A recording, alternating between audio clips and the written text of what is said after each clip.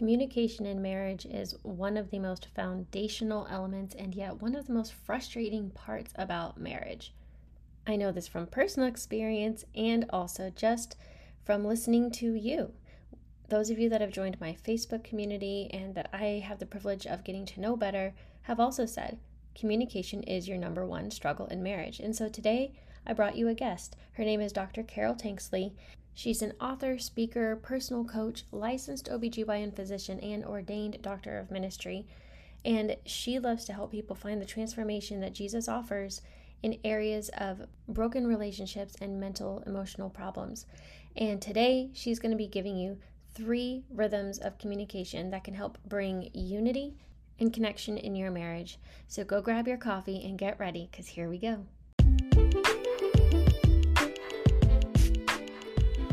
This isn't a game of ding dong ditch, and don't worry, I'm not a solar panel salesman. I'm just here to see you, friend. Whether you have spit up stains and cluttered counters, or you're still in your heels from work and just getting dinner started, take a minute and come sit with me. Welcome to the Jar Podcast with your host Lydia, certified teacher, homeschool boy mom, oh Lord help me, and marriage ministry leader, bringing you tough lessons from my own journey to soul health and wholeness. Together each week, we'll discuss our struggles, pain, and shame. We'll combat labels and lies with biblical truth, and we'll work through our mess and come out stronger, more confident, and rooted in our identity in Christ. So move your pile of laundry over. Better yet, let me help you fold it while we talk. Thanks for letting me in. Now let's get real. All right, guys, welcome back to the Jar Podcast. I have a special guest on today who I have the privilege of meeting for the first time, but I also have an indirect connection with through another friend, and I was just so pleased and honored to have you come on, Dr. Carol. So if you will introduce yourself to us and let us know a little bit about you and what you do. Well, thanks so much. I'm really pleased to be here on the Jar with you. I'm a OBGYN physician by training and experience. I'm also a doctor of ministry. Now I spend the majority of my time writing, do some speaking, and do coaching with individuals and couples who are going through tough times and just helping them find how the transformation that Jesus offers applies in their situation. Marriage is one of the big issues that I get asked about. It's probably the number one challenge that I talk with people about. And I'm just really thrilled to talk about it with you here today. Well, I'm excited because I know you're going to bring a unique perspective. And for those of you listening, I was doing some research, just a little backstory on a topic for this podcast. And I came across Dr. Carol and recognized her from a connection, a mutual friend we have, and so I thought, why not just bring her on? So I'm excited to have her share with you. And Dr. Carol, one of probably the number one struggles that my listeners have that they face in their marriages, at least they've told me in my Facebook group and that I can gather by highest downloaded episodes, is their communication with their husbands. And they struggle with how to communicate well, especially when he's not, or maybe he's not putting forth as much effort in that area, or how to get and stay on the same page as their husbands. A lot of my listeners are Christians, but some face unique challenges with the fact that they're in a blended marriage or a remarriage or separation and reconciliation, or their husband's on a different faith level as them. Yeah. And that can bring all kinds of interesting things into communication. So I just kind of want to talk about, I guess, some basic strategies or tools that can help these women get on the same page, bring purpose and outcome to conversations with their husbands, and ultimately result in more peace and unity in their marriage. So what are maybe some tips or tricks that you have regarding that? First thing I want to say is your listeners talking about communication being the number one issue. We found that in the people that we talked to. We surveyed our audience, and the number one issue among married people was communication. 70% of the married people that we surveyed, communication was what they wanted help with. It really is number one. one of the top things is that I think many of us women see communication as a means to connect. We want that sense of connection with our friends, our family, and particularly our husbands.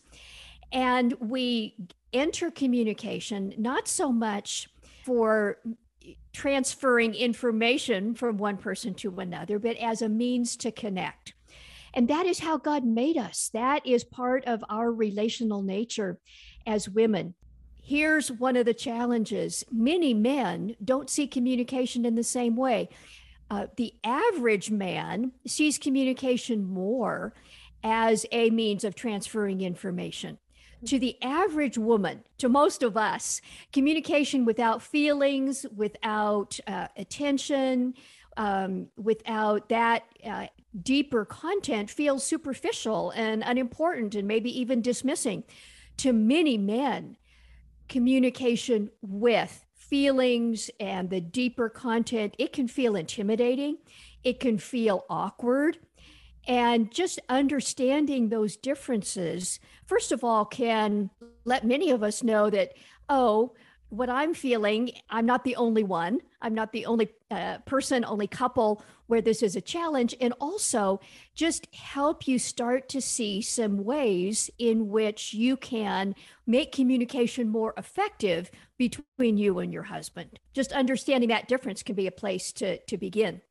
So I like what you said about just the perspectives we bring into communication. There's a quote that I forget where I first heard it, but it says differences aren't wrong, they're just different. And it's just understanding, it's a starting point. So from there, what would you recommend once they have that maybe foundational understanding? What do they Yeah. do in the heat of the moment when they don't feel on the same page or they don't feel like they're speaking the same language with Yeah. their husband? Yeah. Start with your own heart. Sometimes you need to stop the communication. Sometimes you need to back up, because entering communication with your husband to try and get something from him, even if it's understanding or agreement or something like that, entering that communication to get something from him will usually result in defensiveness or walls. It isn't very likely to make you feel like you're on the same page with him. So first, it's important to back up and check your own heart. If this is something that's important to you, if you have something that really matters and you want to communicate and get on the same page with your husband about this particular matter, take time to get out of your emotional angst first. And for many of us women, that means we have to get filled up from other sources rather than going to our husband. In the best marriages, godly marriages, where both people are people of goodwill and have done the work, there is much goodness that you do receive from your husband. But when Eve goes to Adam to get her deepest needs met, it never goes well. Mm-hmm. So, learning to feed yourself. When you were a child, a baby, your parents or caretakers, they decided what you ate, when, how much. As you became older, you learned to feed yourself. Well, it's the same with our mental, emotional, spiritual, relational needs. That doesn't let your husband off the hook if he is behaving badly, but to acknowledge in your own self that you are the one who is responsible to find the places God has ordained to fill those needs in your soul, rather than getting upset if your husband doesn't immediately see and sense and try and fill that.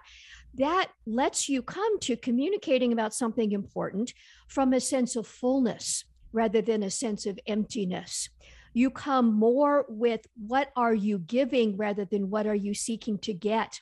And here's the question, or here's the perspective: seek to understand before seeking to be understood.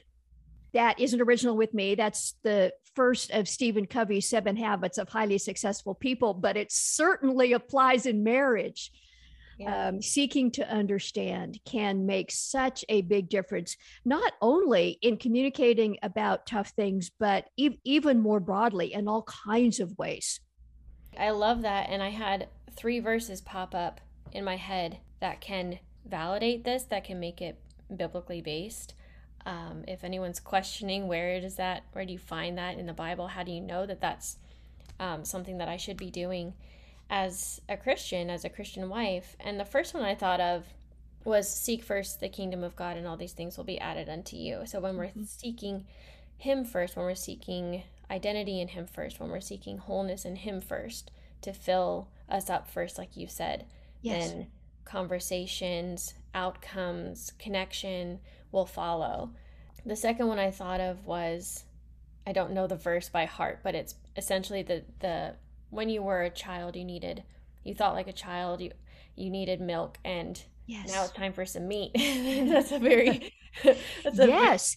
Yeah, that is paraphrase. actually at the very end of First Corinthians 13, the love chapter. Mm. When I was a child, I thought as a child and did all these things as a child. Now I'm grown up and I don't have to do things that way anymore. That's part of that is learning to feed yourself. I love that.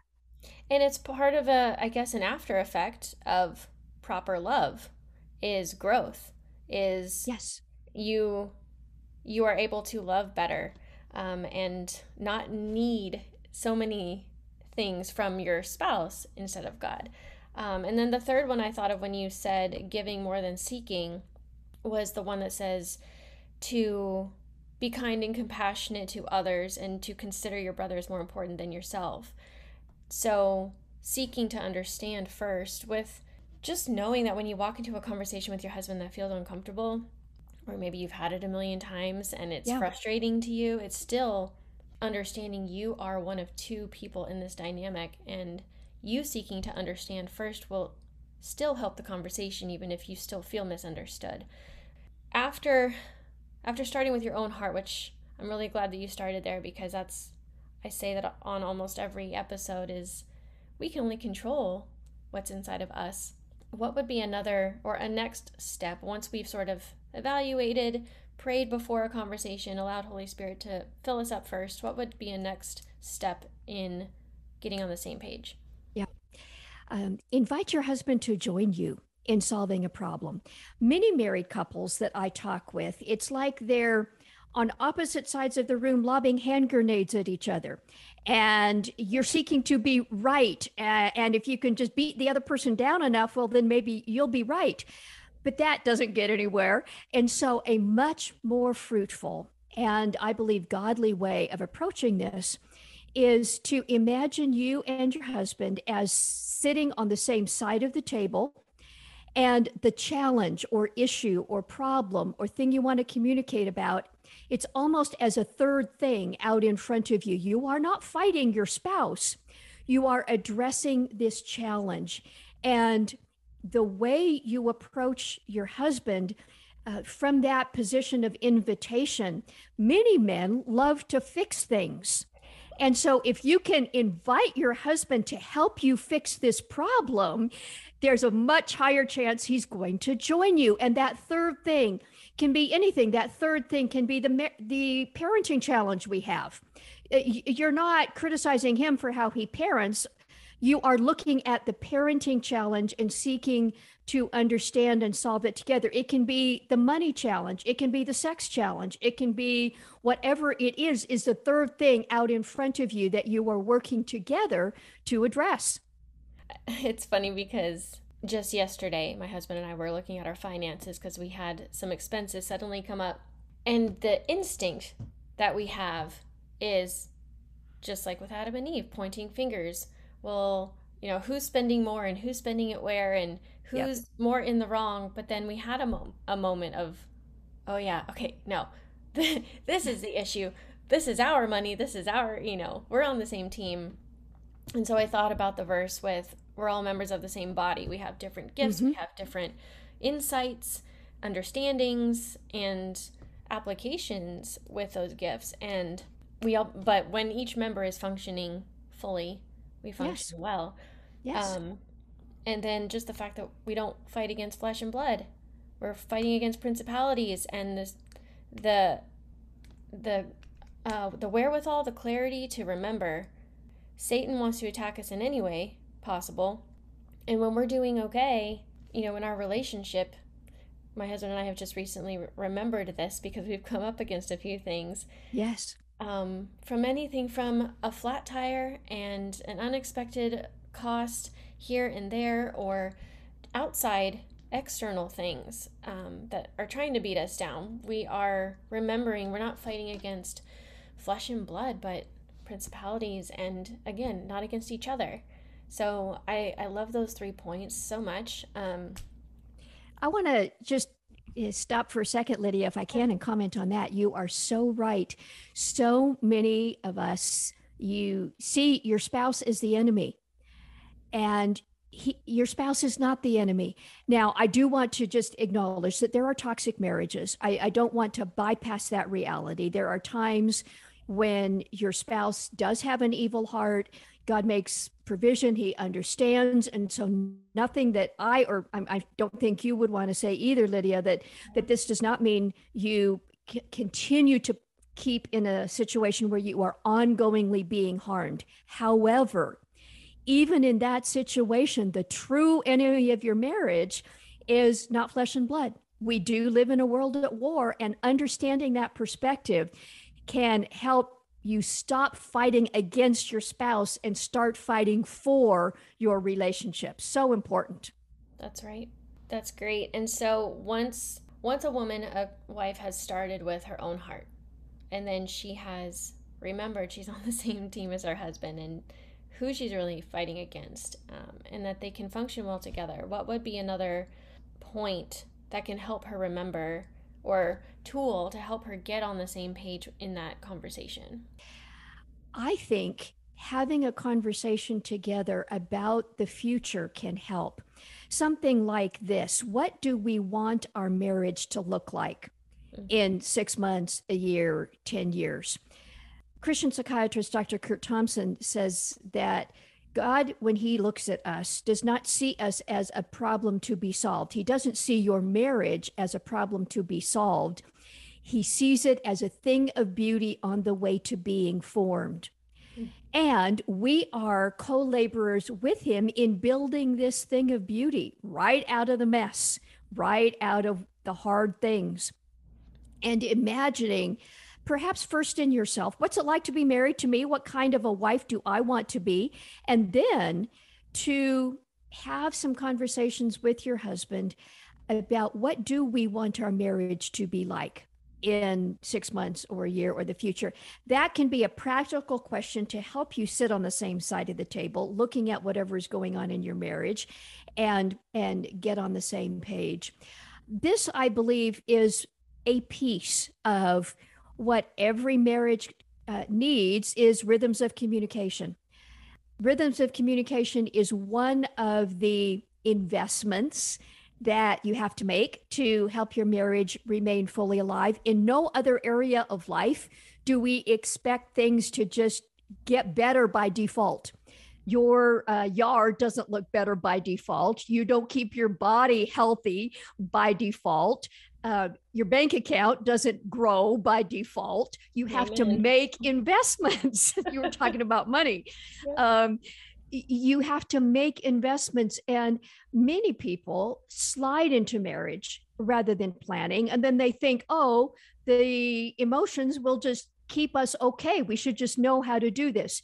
No, marriage isn't to make you happy. Marriage is a laboratory in which we learn to love well. In the best marriages, we get much happiness, but the goal is learning to love well. And that takes learning, takes investments. And part of that is these rhythms of communication. So having some, I believe, daily, weekly, and periodic check-ins from small to large, not waiting until things get so big that neither of you can tolerate each other, that you start addressing the challenges that will come along the way. When my husband and I were married, he passed away and went home to be with the Lord. When we were married, we had what we called our board meetings. And this was every night when we would go to bed. We would check in with each other. Everything okay? Anything we need to talk about? Sometimes it was just, I'm good, I love you, I'm tired, a kiss, and good night. Sometimes there were issues. Mm-hmm. And we would bring them out into the light. the situation with one of the children or a financial concern or whatever, we couldn't always solve it. In fact, frequently we could not solve it right then, but we brought it out into the light. It was our regular board meeting check-ins so that we knew we were on the same team. This is a challenge that we can both look at. We didn't always see the challenge identically, but we came together looking at it from the same side. And some rhythm, whether it's you call it a board meeting or check-in or something, to just make it as a regular thing, that it's not strange that you talk about stuff. At those times, you listen as much or more than you talk. That's right. I think that initially that feels uncomfortable, especially in the beginning of a marriage when you're coming out of that honeymoon phase and you're not quite sure what to do with the difficulties coming up. But I love what you said, that you might not be able to solve it right away. I think sometimes that expectation is unspoken or even not understood, that you're walking into it thinking, why is this still going on? That's a repetitive thing that I see and that I've experienced is, oh, not this topic again, not this conversation again. It's frustrating, but having those regular check-ins, having that habit of coming together to check in and work towards something. I think in other realms, we understand that things take time. My boys are in sports. It takes time to learn how to swing the bat well and catch the ball better. It's not an instant solution. And I think this day and age, we probably fight that more so than before, just with instant gratification. And we're used to things getting done quickly at the click of a button. And yet we can't just click the button on our husband and go, okay, good. That's done. That's solved. So I love that you brought in the perspective of the fact that it's a rhythm and the regular board meetings. And just to build that in. So speaking to that, what's something that can help that either get established or stay ongoing? Is it something as simple as putting it on the calendar, or how did you develop that initially? Yeah. It usually has to start with feeling awkward and doing it anyway. You are so right that in our age of instant gratification, we want to push a button and have our marriage fixed. And it doesn't happen that way. I had a wife I was talking with, I think it was just 2 days ago, and she and her husband are going through some things. And she asked me, I feel like we're the only one. Is it always this hard? My friends look like their marriages are all okay. And I said, 100% of the time this happens, your feelings will change and you will face problems. Every marriage is the union of two sinners, guaranteed. There are no other options available to marry. So you will marry a sinner. And here's the thing, your spouse married a sinner too. Yep. So 100% of the time you will have things to work through. And so if you haven't been in the habit of these kinds of rhythms of communication, choose a time when your husband is more likely to be able to hear you, not when he's trying to watch football or he comes home tired at the end of the day or he's jumping into bed and he wants sex and you want to talk. Choose a time when he's more likely to be able to hear you, and bring it up with an invitation to help work on a challenge. Remember, most men like to fix things. If they feel like they can win, they will likely be more engaged. And just say something like, honey, I love you. I so appreciate however many years it's been that we have been together, whether it's 6 months or 16 or 60 years. I also know that we both want more and that God wants more for us. Can we spend just a little bit of time talking about, what we want for our marriage and what that can look like, and what kind of rhythms of communication maybe that we can start in making this more of a habit for us? Invite him to join you in making this. And here's another thing that can be a great tool for many women. When your husband responds in any way, even if it's partially in a way that is in a direction that helps you feel connected, let him know. Don't focus on the times that he hasn't. Let him know how much that meant to you. If you talk for 20 minutes, Saturday morning over coffee, honey, I really enjoyed spending this time with you. I want to do this more. Let him feel like he is your hero. This doesn't excuse bad behavior, but if all you do is criticize him, he's not going to want to come closer to you. If he feels that you are his partner and you are building him up, that is part of you being the invitation for him to come closer and engage with you. Come to communication with that framework. This isn't denying problems, but it's focusing and affirming the things that are positive, and you'll see more of that. Again, verses pop up in my head. One is, it's in Proverbs. There's a couple different ones that say essentially the same thing about a nagging wife being like a dripping faucet. It's better to live on the corner of a roof than under it with a nagging wife. I have an episode on that too. But also the verse that talks, it's just the golden rule. Do to others as you would have them do to you. Would you want to be nitpicked? Would you want to be told constantly what you're not doing enough of? Or be encouraged with the moments when you are. And as a mom, any moms out there, we understand the positive reinforcement effect on our kids more so than the negative, even though there's a time and place for correction. But I love what you said about validating your love first, your connection, your relationship first before solving a problem together. I love this. I have a last question here that I would love your perspective on. Yeah. I know that there are some listening right now who feel like this is not achievable, that they can't attain this level of peaceful communication, even just a difficult conversation, but feeling okay about it. Yeah. After so many times that they have not. What would you say to the woman who doesn't believe that this is for her? Marriage being the union of two sinners, you can only vote for you. Not even God will vote for your spouse. So, first of all, realize that you cannot decide what the outcome will be. You can only be the invitation.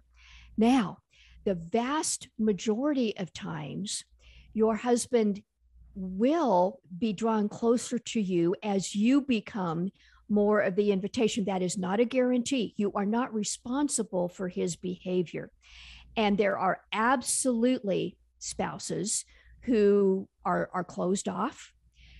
Let me, especially in those kinds of troubled marriages, suggest a few ways to pray, some questions to ask Jesus. I hope it's okay to go here, Lydia. Yeah. But this can help you see the kind of steps to take and help you fight for your marriage on your knees. One of them is, Jesus, how do you see my spouse's heart? Seeing your husband with God's eyes makes it a little less personal, and it can help you see him with more compassion, not excusing. Jesus looks at your husband with complete love and honesty, compassion and honesty. If you can see the places where your husband is responding out of his own wounds, perhaps, then it feels less personal. That doesn't mean it doesn't hurt, but you can respond with compassion rather than bitterness. Is your husband's heart evil? That takes a very different kind of response than just unhappy distance. You need that kind of perspective. Jesus, show me my husband's heart. Second, Jesus, show me my own heart. What's it like to be married to me? This is not self-contempt. It is, again, honesty and compassion. Jesus always looks at you that way. He knows all the expectations, all the hurt, all the times you've tried to talk. He also knows your own fear and anxiety and bitterness. Sometimes you're responding, you think, to your spouse, and you're really responding to your mommy or daddy or an old friend or a previous relationship, and your old baggage needs to be dealt with. Sometimes it's learning skills. Jesus, how do you see my heart? And then number 3, Jesus, who do you need me to be to my spouse in this season? Sometimes Jesus needs you to take your grubby hands off so that he can do his work in your husband's life. Sometimes he needs you to have the hard conversations. If you are hiding and avoiding the stuff, sometimes he needs you to stay engaged when you don't want to. Sometimes he needs you to learn some skills and do some work in your own heart about your own baggage and grow up in filling your own soul needs first. Sometimes it's a matter of spiritual warfare, and he needs you to put on your fighting gloves and not attack your spouse, but attack the true enemy of your marriage on your knees. So seeking his input on who do you need me to be to my spouse in this season can help a lot. That's beautiful. So beautiful. And I think just a few things to contribute to that, to those points is, I have an episode to your first point about your husband's heart, how to not let some of the things that they say hurt you by not taking things personally, by having that perspective. And a verse that came to my mind when you talk about the second point of showing me my heart is, create in me a clean heart and renew a right spirit within me, starting by asking him to point things out to you, but then being careful not to have pride get in the way of admitting what's there, seeing the dirt and doing something about it. And just to not look at the speck in your husband's eye when you've got a plank in your own, for anything that God's asking you to do and change about you that can contribute to your marriage. So I so appreciate you sharing that with us about the rhythms of communication, about how to start with your own heart and invite your husband into it and have conversations about the future. And for those of you listening who don't feel like it's for you, these last 3 points are for you. And thank you, Dr. Carol, for coming on. And I pray blessings over this message for those of you listening and for you as well, Dr. Carol. Thank you so much. Would it be okay if I just mentioned a resource that we have on communication? Yes, please tell us where to find you. Yeah. drcarolministries.com, DRCAROL ministries.com. And we have a guide to healthy communication in marriage. You can find that at drcarolministries.com/talk, TALK. If you want to check that out, I'd be delighted. Love that. Thank you so much. Well, this has been an honor. Thank you, Lydia.